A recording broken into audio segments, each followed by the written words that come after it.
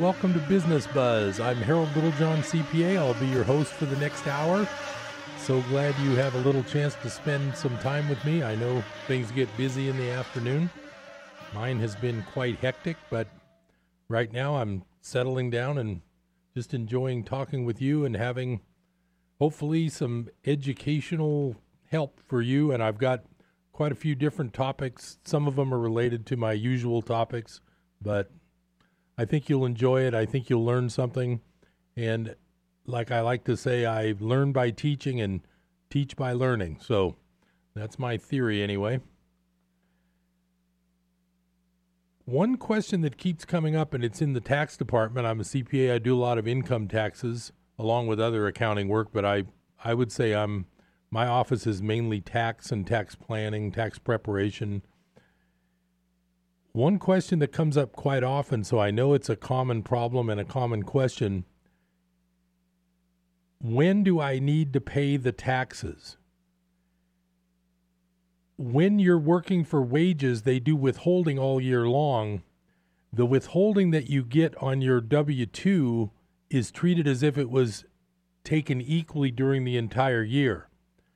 That's why they don't like people to go with zero withholding for part of the year and then a lot of withholding for later. Because legally, if you could legally do all of your withholding in December and none the rest of the year, the law would treat your withholding as if it was done equally throughout the year, and you wouldn't be like a late payer of your tax. Where the trick comes as far as when taxes due is when, number one, when you're not working for wages and you don't have withholding and you have to send your own tax in. The other one is if you have an event during the year where you make some income that's unusual, maybe you need to pay that tax in right away, maybe you don't. That's the main question for when is tax due today, in my mind. And I want to let you know the general theory of when you need to pay the tax and sometimes when you don't. I don't want to get too complicated. It sort of ends up seeming very confusing, but it's just something that it's good to know the basics. I'm going to give you the basics today. If you were to, let's say you sell a piece of land that you own and you make a $50,000 gain, and you call your person helping you, like maybe me or maybe some other tax professional, and they tell you, well, you're going to owe $10,000 federal and $5,000 state for the income tax. That's the first part of the equation, is what's the tax amount caused by this gain? But the second part of the question is, okay, when do I need to pay this? Do I need to pay it right away? Do I need to pay it today? Do I need to pay it next month? Do I get to wait till April of next year when I file? That's the question. I'll try to simplify the answer. When you have income during the year of 2018, since that's the year we're in, that tax is definitely going to be due by April 15th of 2019. That's going to be the due date for your 2018 tax. The question is, if you wait till April 15th of next year to pay all that tax, will you be penalized? The penalty, the potential penalty that we're talking about in this case is called the underpayment of estimated tax penalty. The simplest way to explain whether you need to pay in some tax right away is to first analyze the ways that you can avoid getting this penalty. So in other words, if you can avoid getting the penalty for underpayment of estimated tax and still not pay by April of next year, that means you didn't get the penalty. So let's look at the three ways that you avoid this underpayment penalty. So we're going to assume that on April 15th of next year, because of this land sale, everything else you did was just fine. You had the right amount of withholding, but you owe $10,000 federal and $5,000 state, and you're going to pay it April of next year. Here's the way it gets figured of whether that would generate a penalty. When you calculate your 2017 tax, when you look back at your tax 1 year ago, is the total tax on that tax return less than the amount you've paid in withholding. So in other words, if every year you get a refund of $1,000 or so from your withholding, and that's always your income level, then your withholding this year is probably going to be enough to match last year's total tax. That is one of the exceptions for this underpayment penalty. So if you know for a fact that your 2017 total tax was, say, $7,000, and your total withholding for 2018 is going to be $8,000, that means you've met an exception to the underpayment penalty, and you don't have to send in the $15,000 of extra tax on this land sale. You don't have to send it in early. You can send it in next April and you won't have a penalty. Now, the other exception to this rule is if you end up owing less than $1,000 when you do your taxes in April of 2019 and you're doing your 2018 taxes, if you owe less than $1,000, they won't bother to make you calculate whether you underpaid or not. If you owe them $999, you won't pay the underpayment of estimated tax penalty.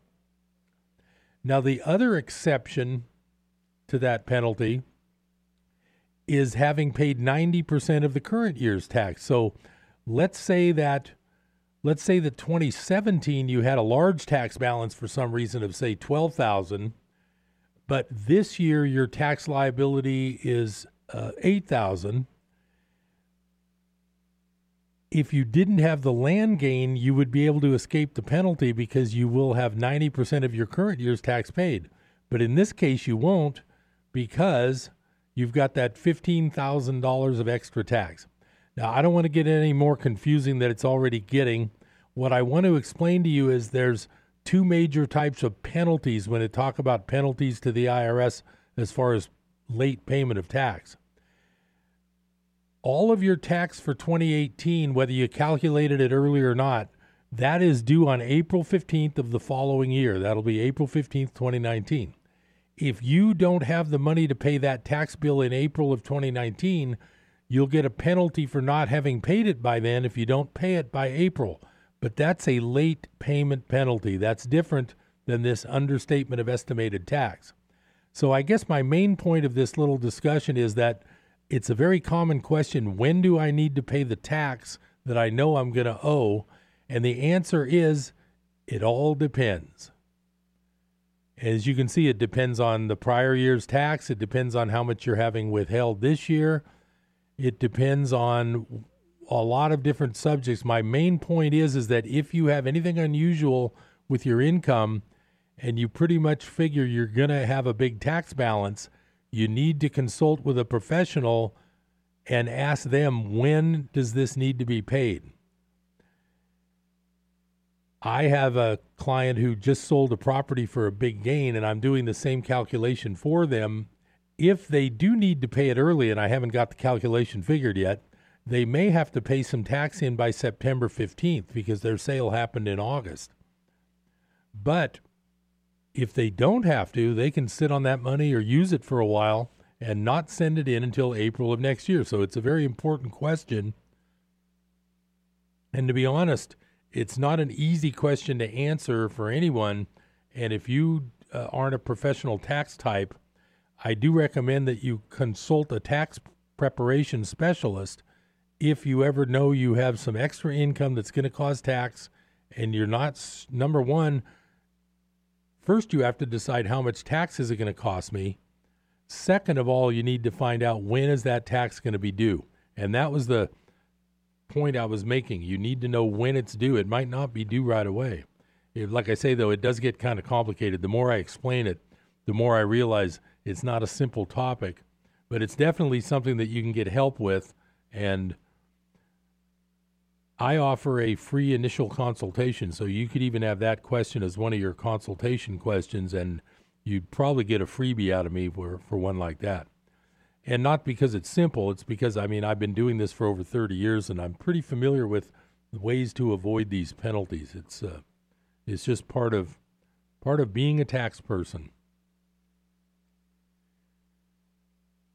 I try to keep you informed. I'm always your best second opinion, a devil's advocate. I'm not a financial planner, and this is not financial advice. It's for entertainment purposes. So anything I say, you need to, number one, take it with a grain of salt, because I don't spend 24 hours a day researching my sources. I'm not a journalist. And number two, you need to what's called do your own due diligence. Anything somebody tells you, including your stockbroker, you need to double check your own ideas and say, you know what, I'm going to double check whether that's correct or not, and whether I agree with that or not. And unfortunately, not everybody does that, and a lot of people end up with getting some surprises.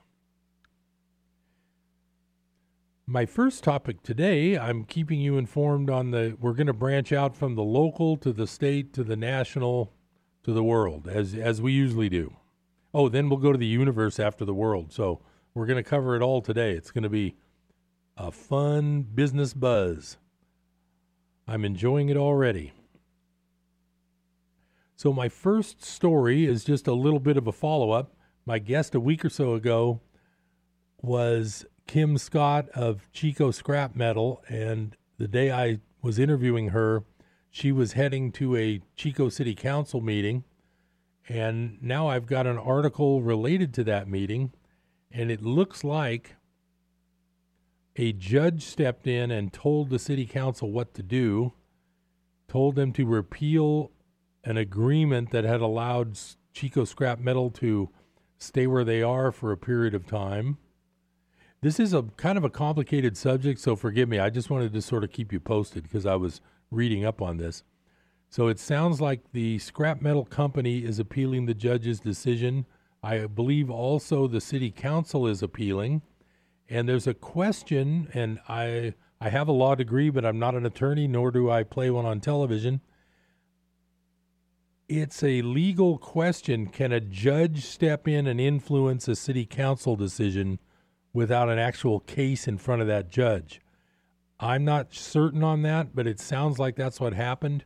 And it sounds like there's some appealing movement going on to say that the judge doesn't have the right to order the city council to do or don't do anything. So I'll keep following this story. I'll keep you guys posted if I find it interesting enough and if I can understand it enough to be intelligent about it. I don't want to bring up a subject that I really am not familiar with. I've read what I can, and it sounds like there's going to be quite a bit more arguing and hassling and all that. One point to remember is that whenever the government takes something, they have to compensate you. It's part of the Fifth Amendment. It's been a bit convoluted, though, I'd say, over the last 20 or 30 years from what I've read. There's been quite a few cases I've read where these takings end up being transfers to somebody else's pocket, basically. I won't get into any details. I don't have any here with me printed. The bottom line is that's a huge, huge privilege. I won't call it a privilege. It's a huge, huge responsibility of the, quote, government, unquote, to make certain that if they take something of a private citizen, that they compensate them fairly for it. It's a huge part of the Constitution. It's a huge part of our rights. Of course, remember, the Bill of Rights is the first 10 amendments, and that's one of them. The point is that, what's that thing from, I believe it's from Spider-Man, with huge power comes huge responsibility. I would say that as far as whenever a government decides to take something from a private person, that's a huge power, so it does need a huge responsibility. I'm sure everybody will be working out their side on this thing, but the Chico Scrap Metal is sort of it's just a good example of a situation where a government is taking something and it's unclear what they're really offering as far as just compensation. Just remains to be seen. In other words, I'm not certain this whole Chico Scrap Metal taking situation had an offer made where it's like, hey, we'll give you X amount of dollars for your property. I don't think that's happened yet. I'll be coming up on that first break real soon. When I come back, we're going to get into some real interesting news about one of my favorite California companies. This relates to California, it relates to automobiles, and it relates to the national economy, because this is one of those stocks that you might even own part of in your portfolio and not even know it. Anybody who's been listening to my show for the last few weeks can guess which company that is. I'll be right back on Business Buzz. Stay tuned. Interesting stuff coming up.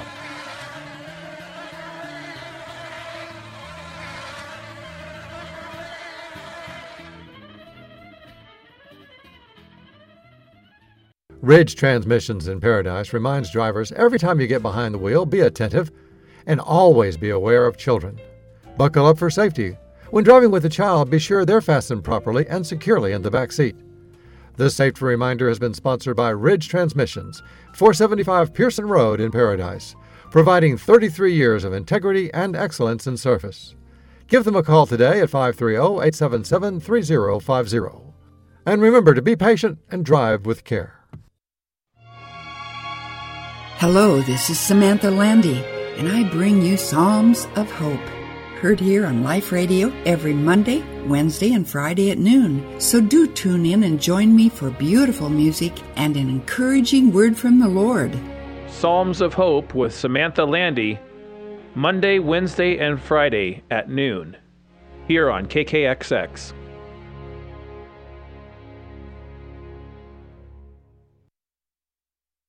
The Journey with Annie Meadows.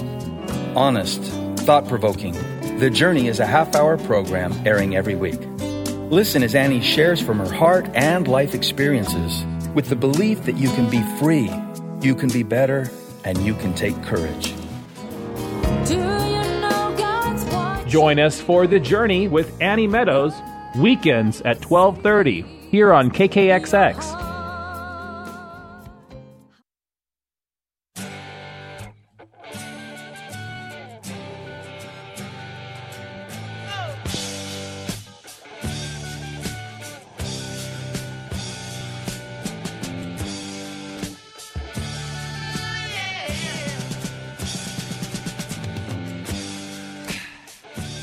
Welcome back to Business Buzz. I'm Harold Littlejohn, CPA. We're talking about my favorite interesting company that you may have in your portfolio and you may not even know it. And that company, of course, is called Tesla. They make cars. They make electric cars. So I'll keep you up to speed. Last week, Mr. Musk, the chairman of Tesla, who has promised that the people who are short sellers, and this is over the past few months, it's like the number one most shorted stock in the country. There's so many people betting against it.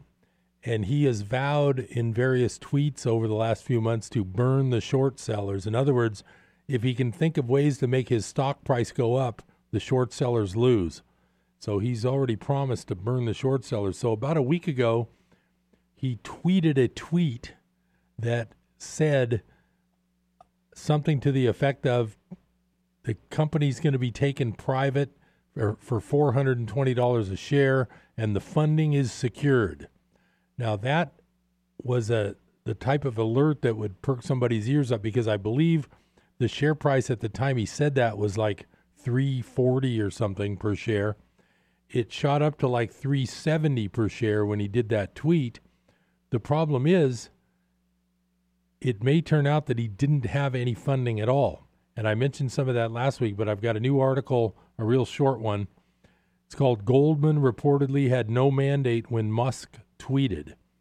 And it said, following Elon Musk's tweet last night, now he did another tweet a day or two ago, claiming that, quote, I'm excited to work with Silver Lake and Goldman Sachs as financial advisors, plus Wachtell, Lipton, Rosen & Katz, and Munger, Tolles, and Olson as legal advisors on the proposal to take Tesla private. As Bloomberg notes, such a statement from a public company CEO typically signals a formal agreement.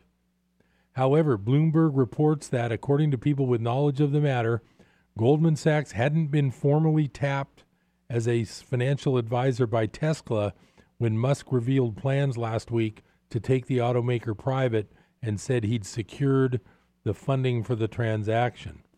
Silver Lake appears to be in a similar situation.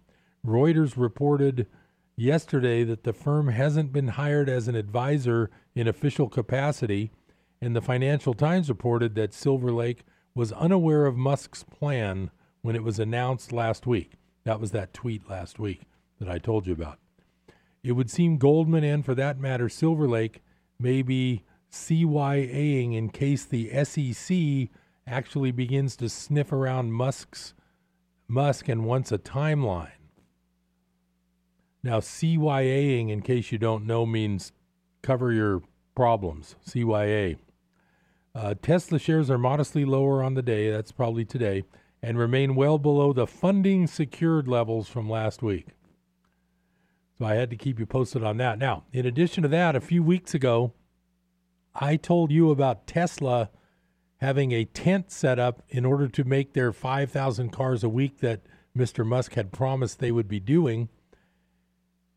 That was interesting because they got the number technically done, but they called it factory-gated 5,000 cars.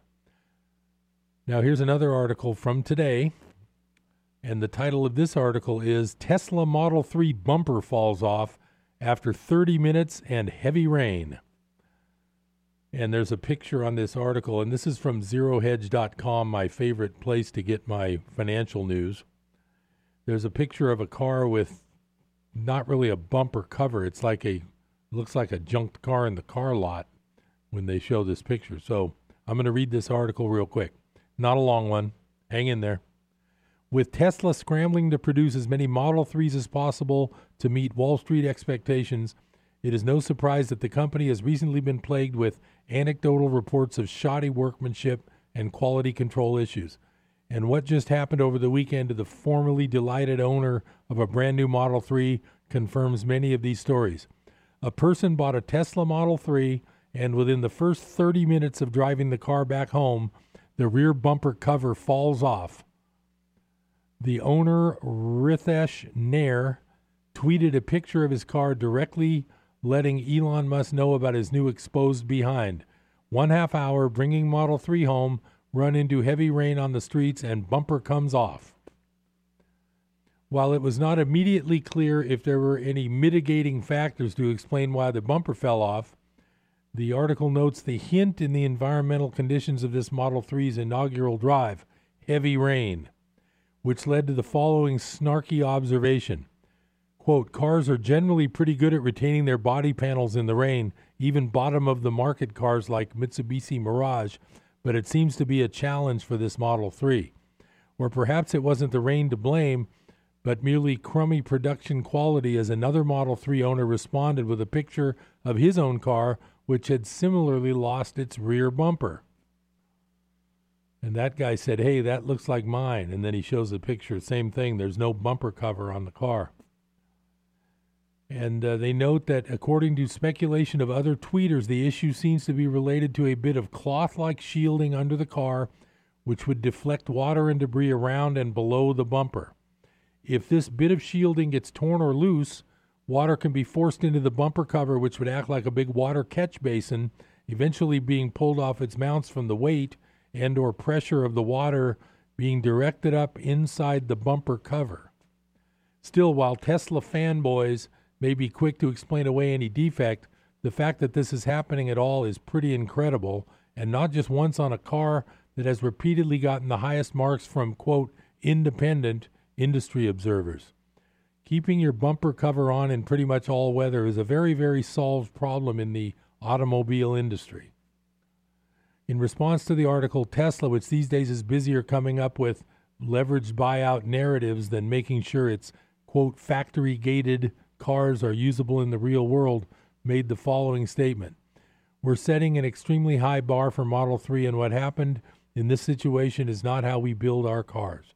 We're investigating the issue to understand what caused it, and we are contacting our customers to resolve this and ensure they are satisfied. That is my little commentary on my favorite company.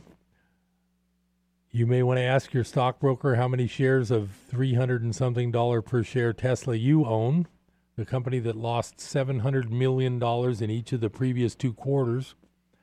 And now the bumpers are falling off of their cars, apparently. I'll say allegedly because it's not my car. To be honest, I would never spend $70,000 on any car. And if I did, I don't think it would be a brand new, I'll almost call it an experimental car, because I think they're still working the bugs out of all this stuff. My next article, it's from a bit of an older article. It came out in, I believe, around the end of 2012, but it's so appropriate today and it fits in so well with what I want to tell you about that I'm going to go ahead and read some of this article. The title of the article is Why Your Money is Worthless, and the author of the title is named Brandon King, and I don't believe he's famous. I think he's a blog writer like me.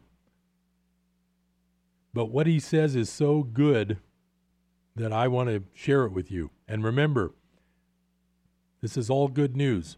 It may sound negative, but it's positive because I'm giving you the heads up that not everything you hear is 100% true. Now, this is not financial advice. I'm not a financial planner. I'm a CPA with a law degree. I'm not an attorney. Boy, there's a lot of things I'm not. Pretty amazing, isn't it? The main thing is I'm trying not to be foolish. And if you believe that a system like ours can actually deliver you real, authentic news that isn't designed basically just to tell you how to act and to keep them, I'll just say them, to keep the people with all the money with all the money and to keep us working hard to get them all that money. I guess that's a good way to put it. If you believe that that news you're getting is accurate, faithful, in your best interest, and true, that's the problem. And I'm here to tell you there's a second side to every story, and that includes stories on the news, stories in the newspaper, even though nobody reads paper newspapers anymore. A few people do. I'm going to be coming up on that bottom of the hour break. But I want to share with you some of the ideas in this article called Why Your Money is Worthless. I think it's going to be very helpful to you to learn this stuff.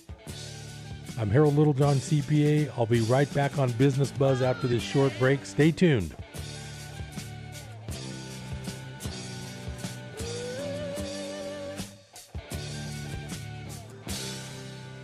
Hi, this is Rob Walter, host of Red Sky Radio with Rob Walter. This is a program that proclaims liberty to the captives of our beloved nation, where truth trumps political correctness and where the uncompromised Word of God exposes the works of darkness and sets free those held hostage behind the iron curtain of a shamelessly biased media. America, we have a trail to blaze. It's time to saddle up. It's time to ride. Join me at 7 a.m. on KKXX. Saturday mornings at 7 a.m. here on KKXX. Hello, I'm Gary Crossland. Everything in the Old Testament points forward to Jesus. Everything in the epistles points backward to Jesus. That's why I encourage people to read the words of Jesus every day. This is where emotional and spiritual health come from. Jesus said, "If you love me, you will obey my commandments." Well, where do you read his commandments? But in the Gospels. Now, I know that it's easy to get a little confused when jumping between one gospel and the next, which is why I wrote the Merged Gospels. It's where all 4 Gospels are literally translated from the Greek, broken down word by word, and merged back together into one beautiful chronological story with not one word of Scripture removed. You can't buy it in stores. It's available only online at mergedgospels.com. It's great for new believers, for personal devotions, and for group studies. There's also an audiobook. And as always, you get to name the price. Just go to mergedgospels.com. When is the best time to talk to your family about staying in touch during a disaster? When floodwaters reach your door? When wildfires are engulfing the edge of your neighborhood? Or an earthquake is destroying buildings? Or is the best time perhaps today? During a disaster, you may not be able to stay in touch with your family or friends as easily as you think. Go to ready.gov/communicate and make your emergency plan today. Don't wait. Communicate. Brought to you by FEMA and the Ad Council.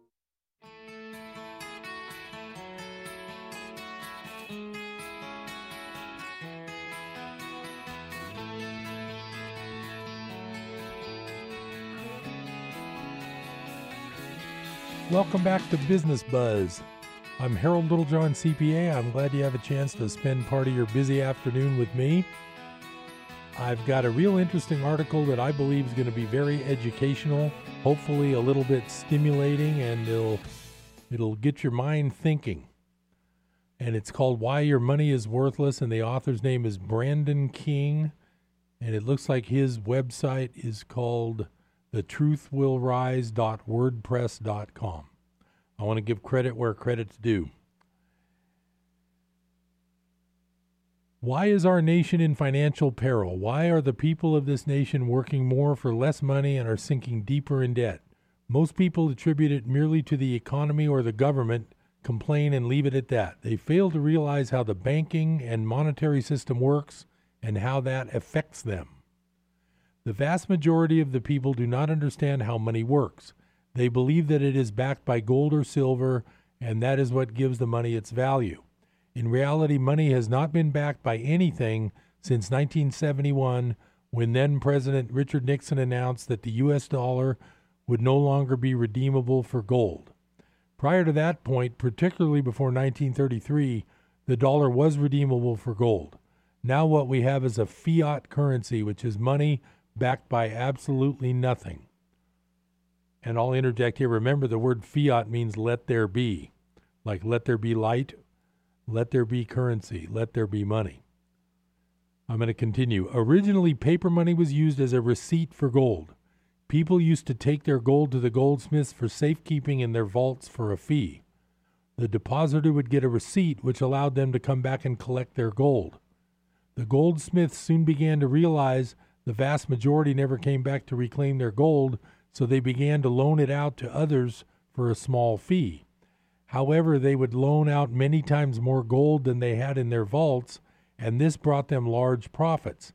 This was the origin of the fractional reserve banking system. Fractional reserve banking allows banks to loan out more than what they have in actual deposits. The reserve requirement determines how much they have to keep in reserve, and through that, how much they can loan out. For example, if a bank has $10,000 in deposits, and if the reserve requirement is 10%, then they can loan out up to $90,000. This fraudulent system has allowed the banking system to reap massive profits, and it is the only industry that is permitted to do this. No other business is allowed to legally loan out more than what they have and do it for profit. In short, the banks loan out money that does not exist and then charge interest on it and demand real collateral on that non-existent money. The apex of the banking system in the United States is the Federal Reserve, the central bank of the country. A central bank is the bank that manages monetary policies for a nation. Central banking has been around since the 1600s with the establishing of the Bank of England in 1694. Central banking was brought to the United States with the passing of the Federal Reserve Act on December 22, 1913, when most members of the Congress were home for the holidays. The Federal Reserve System was hatched at a secret meeting in 1910 at a resort on Jekyll Island off the coast of Georgia. 7 men who were aligned with international bankers over the course of 9 days hashed out the Federal Reserve System. Most people think that the Federal Reserve is a government agency. Nothing could be farther from the truth.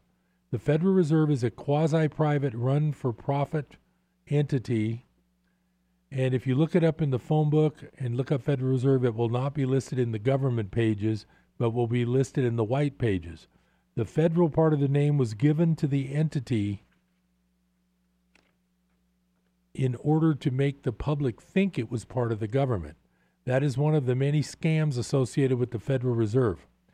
It was sold to the people as a lender of last resort and a stabilizing force of the economy, and to say it has performed poorly at this aim is being kind. Since its insidious implementation, the economy has been less stable than ever. It has overseen and caused the 1921 and 1929 stock market crashes, the Great Depression, and numerous recessions, including the one we are in right now. Now, I'll make a note, this was probably written in the end of 2012. A lot of people say we're not in a recession, but based on what I see, working on Mangrove Avenue every day, I think we are. Remember the definition of a recession. The definition of a recession is when your neighbor loses his job. A depression is when you lose your job. Okay, I'm going to continue. It is common belief money comes from the government or the Federal Reserve gives it to the government. In actuality, the private Federal Reserve loans it to the government at interest.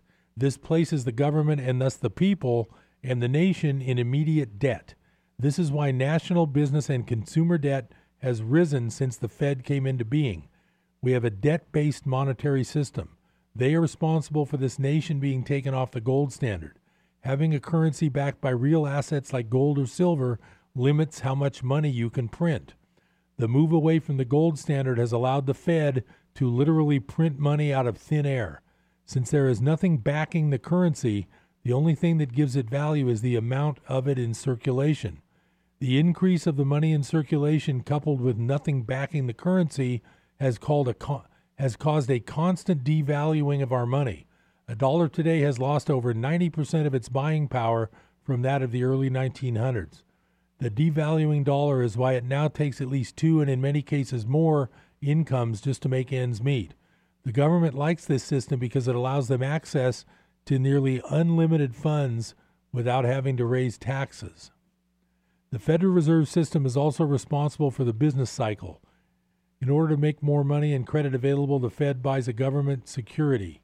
To deflate, that is to make money and credit less available, the Fed sells government securities. This process, which happens solely at the Fed's discretion, is the prime cause for the booms and subsequent busts that mar the track record of the Federal Reserve. Another fraud perpetrated on the American people was the implementation of the income tax. This unconstitutional statute, which is not on the books, and strangely the IRS refuses to show the law, which requires Americans to pay a direct, unapportioned tax on their labor, was allegedly given to us through the 16th Amendment, which was not even ratified.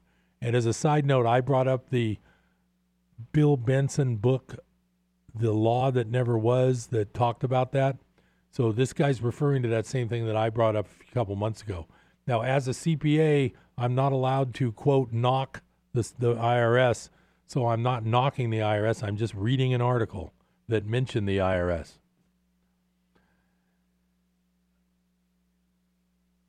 Okay. If you do not believe me, you can consult with Supreme Court, who has ruled against the constitutionality of income tax in cases dating back to 1894 and also ruled in cases such as Stanton versus Baltic Mining and many, many others, that the 16th Amendment did not give the government any new taxation powers.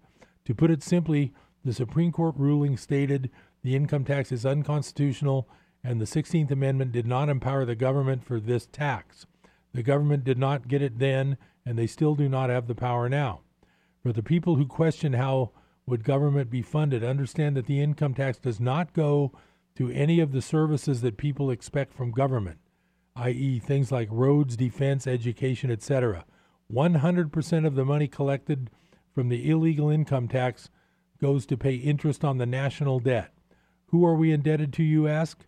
It goes to the Federal Reserve and the international bankers who own it. So in short, the income taxes is pure profit for these bankers. Along with the income tax, we have also had the Internal Revenue Service, the collection arm of the Federal Reserve System, thrust upon us. This evil agency acts essentially as the enforcer for the Fed as they take people's assets that people don't pay up.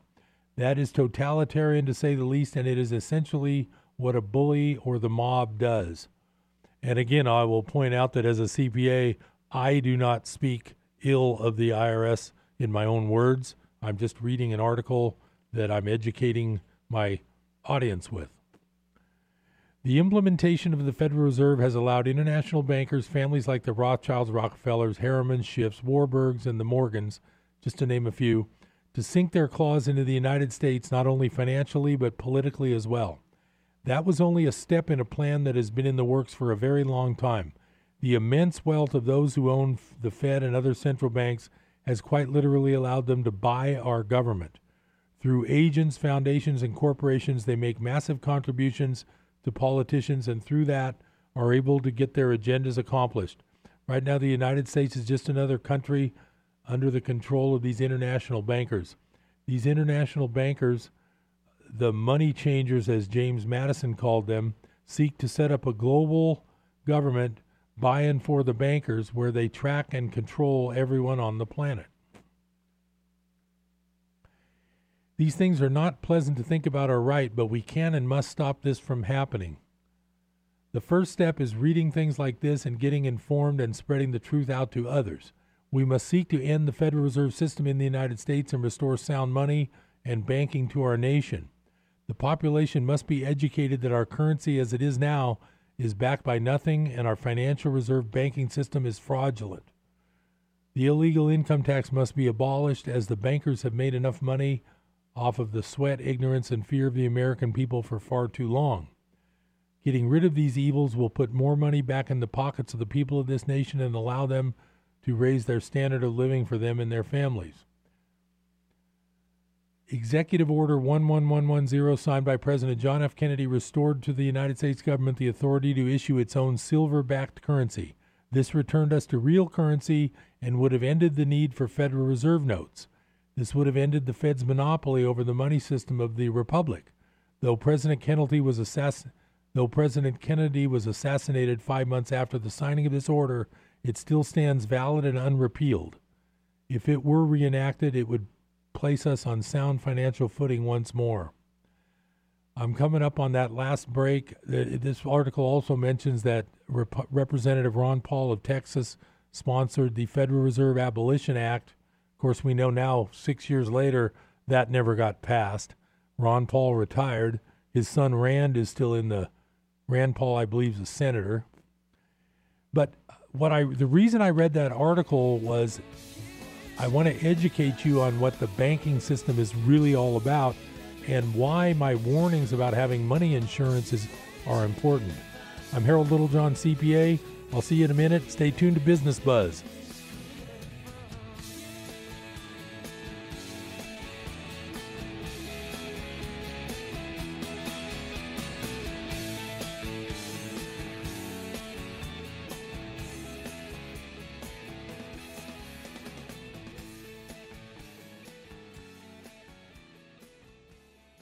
Delicate Beauty.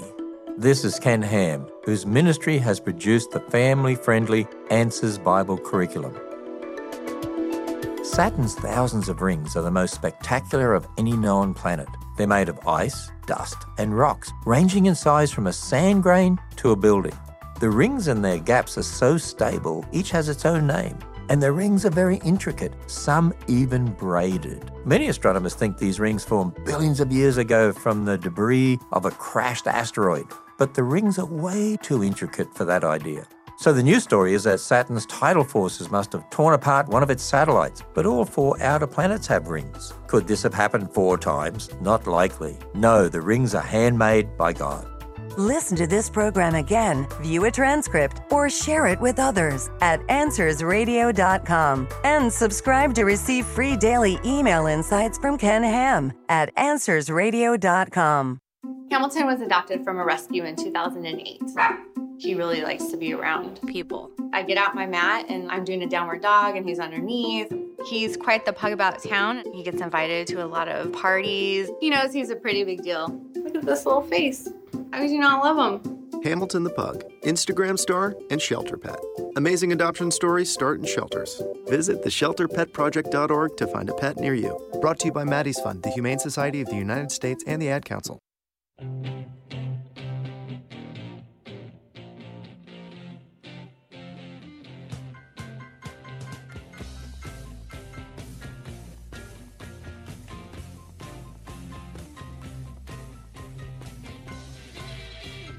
Welcome back to Business Buzz. I'm Harold Littlejohn, CPA. I'm going to finish out the hour with a little bit more about money insurance.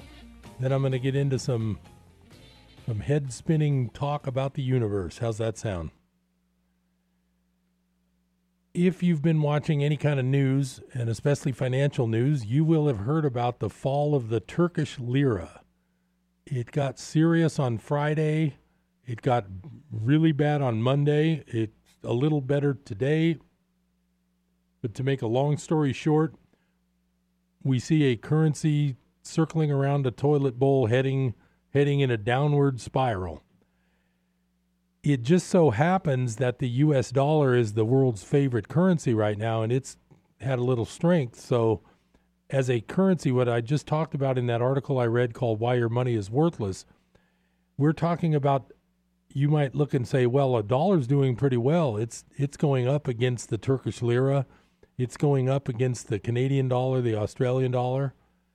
And I say, yes, as of right now, it's the favorite of all the worthless paper money that mean zero and have nothing backing them. That's what we're looking at. If you've been watching any of the news about the Turkish problem, the fact that when Turkey goes belly up, it could affect European banks who have lent Turkey all this money. They're never going to get it back. I keep saying none of these debts are ever going to be repaid anyway. One of the interesting things that came out late last week was the head of Turkey named Erdogan, which is Erdogan. It's just a weird pronunciation. Here's the interesting thing he came out with, and it's another case of sleight of hand. Look over here while I do this over here.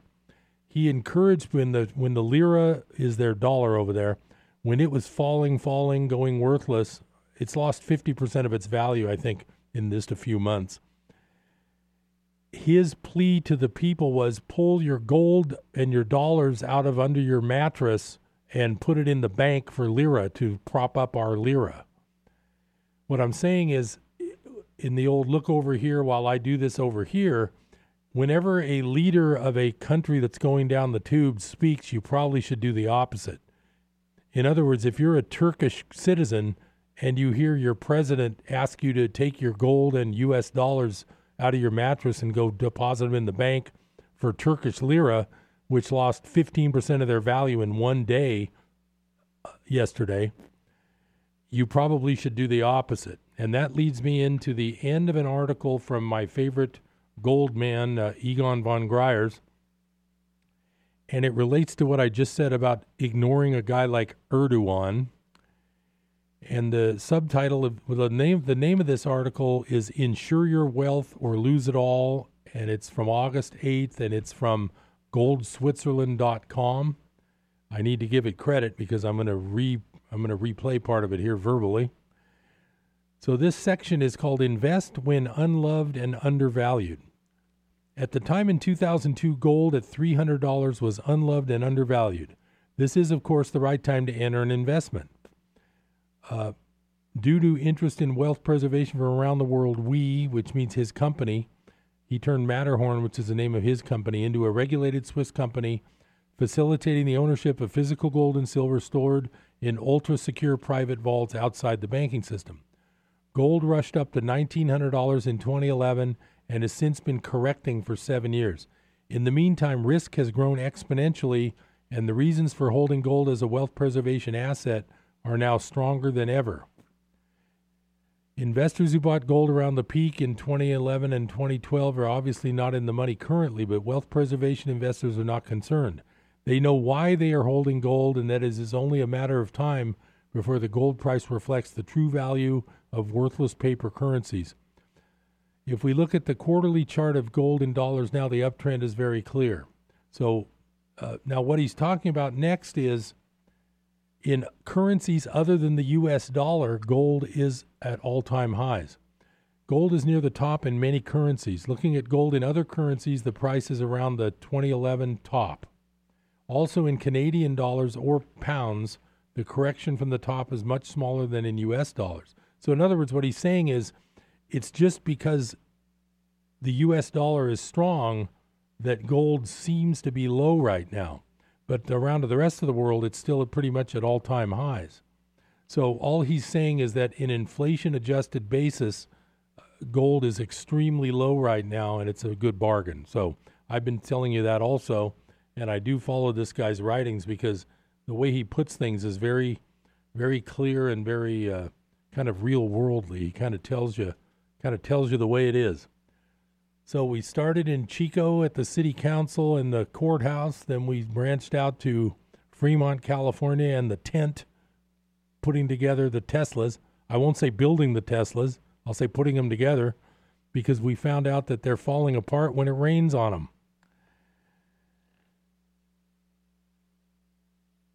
Then we spread out to the world and the Swiss gold expert, and now we are at the entire universe. As you know, my book, The Miracle Business Method, which is scheduled to be published this fall, is based on a few important books to me, one of which is called A Course in Miracles.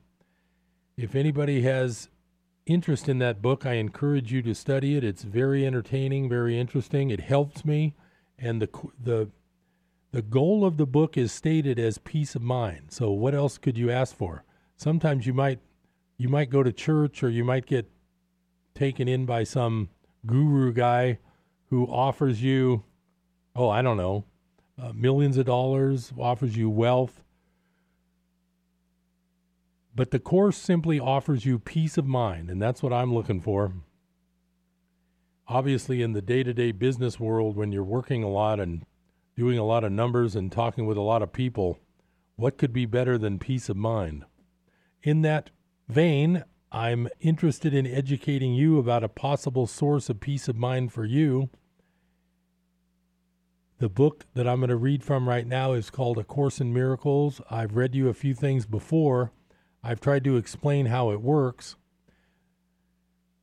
What I'm going to read today starts with Lesson 11 from the workbook. It's a very short lesson, but I think it's very interesting. The title of the lesson is, My Meaningless Thoughts Are Showing Me a Meaningless World.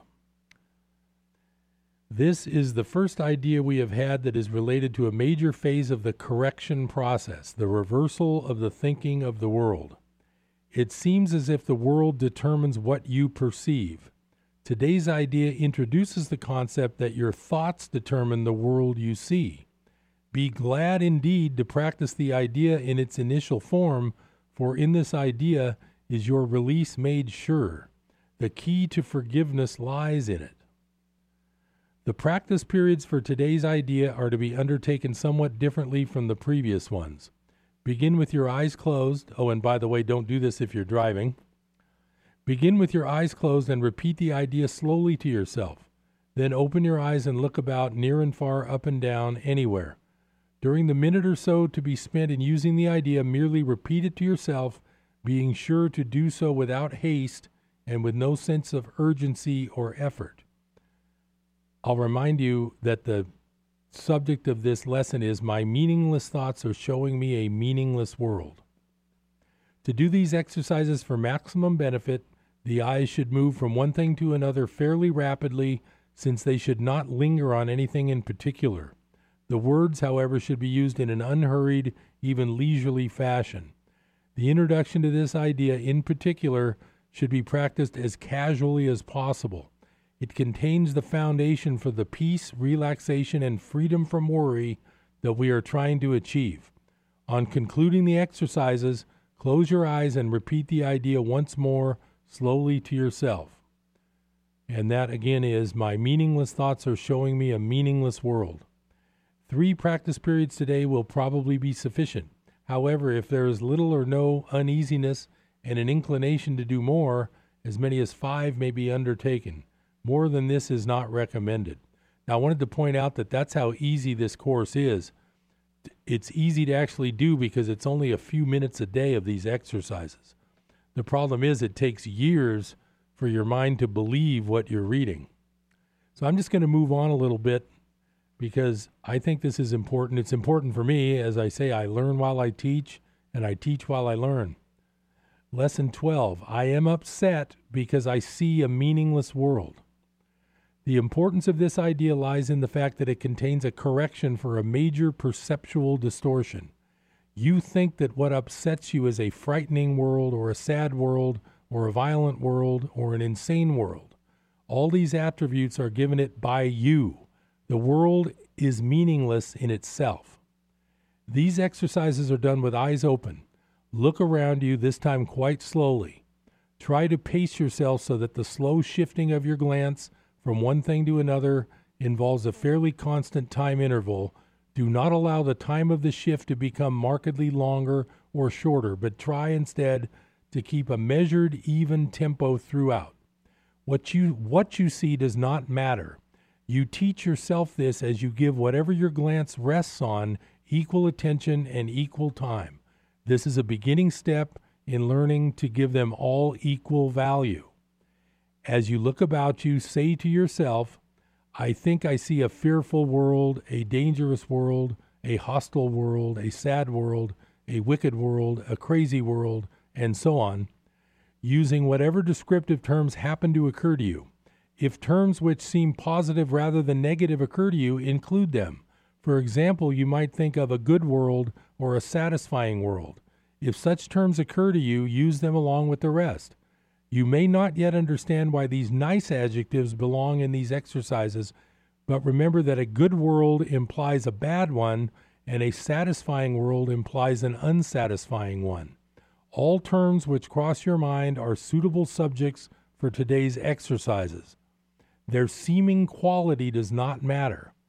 Be sure that you do not alter the time intervals between applying today's idea to what you think is pleasant and what you think is unpleasant. For the purposes of these exercises, there is no difference between them. At the end of the practice period, add, but I am upset because I see a meaningless world. What is meaningless is neither good nor bad. Why then should a meaningless world upset you? If you could accept the world as meaningless and let the truth be written upon it for you, it would make you indescribably happy. But because it is meaningless, you are impelled to write upon it what you would have it be. It is this you see in it. It is this that is meaningless in truth. Beneath your words is written the word of God. The truth upsets you now, but when your words have been erased, you will see His. That is the ultimate purpose of these exercises. 3 or 4 times is enough for practicing the idea for today, nor should the practice periods exceed a minute. You may find even this too long. Terminate the exercises whenever you experience a sense of strain. I'm going to stop right there. This is the point of why I'm promoting the Miracle Business Method that incorporates things like this. If you could take 5 minutes and completely ignore what's going on around you and simply be in your chair, be in your room, not have any thoughts, especially thoughts about what happened today, what happened yesterday, what's going to happen tomorrow, and just sit quietly for 5 minutes, your mind will settle down, but you will be told by your mind that you need to get going and do something. The phone might ring, there might be a knock at the door, someone will interrupt you. You're told by the world that the world is so important and it has so much meaning that you have to pay constant attention to it. What the Miracle Business Method teaches, and the Course in Miracles, which is a very important leg of the chair that designs the business method, what you realize is that the less meaning you give things, the less they can harm you, the less they can bother you. That's not to say that you treat people indifferently. It means you realize that everything you see is just part of your own thoughts being projected outwards. Try it by trying to quiet your mind and not even think about things for a while. Now, I also encourage you to do these lessons, but doing the lessons it's hard to do right off the bat, because until you get your mind focused on the fact that it might be true what this book is saying, that the world is meaningless and has no meaning, until that sinks in, these exercises are kind of hard to just jump in and do.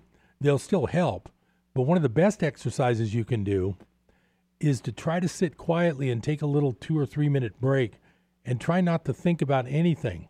One way to do that is to think to yourself, I wonder what my next thought will be. That way you'll actually have a quiet mind, even if it's only for a second or two. So I'm KKXX, Paradise. K280GL, Chico. And K283AR, Chico, Yuba City, Marysville.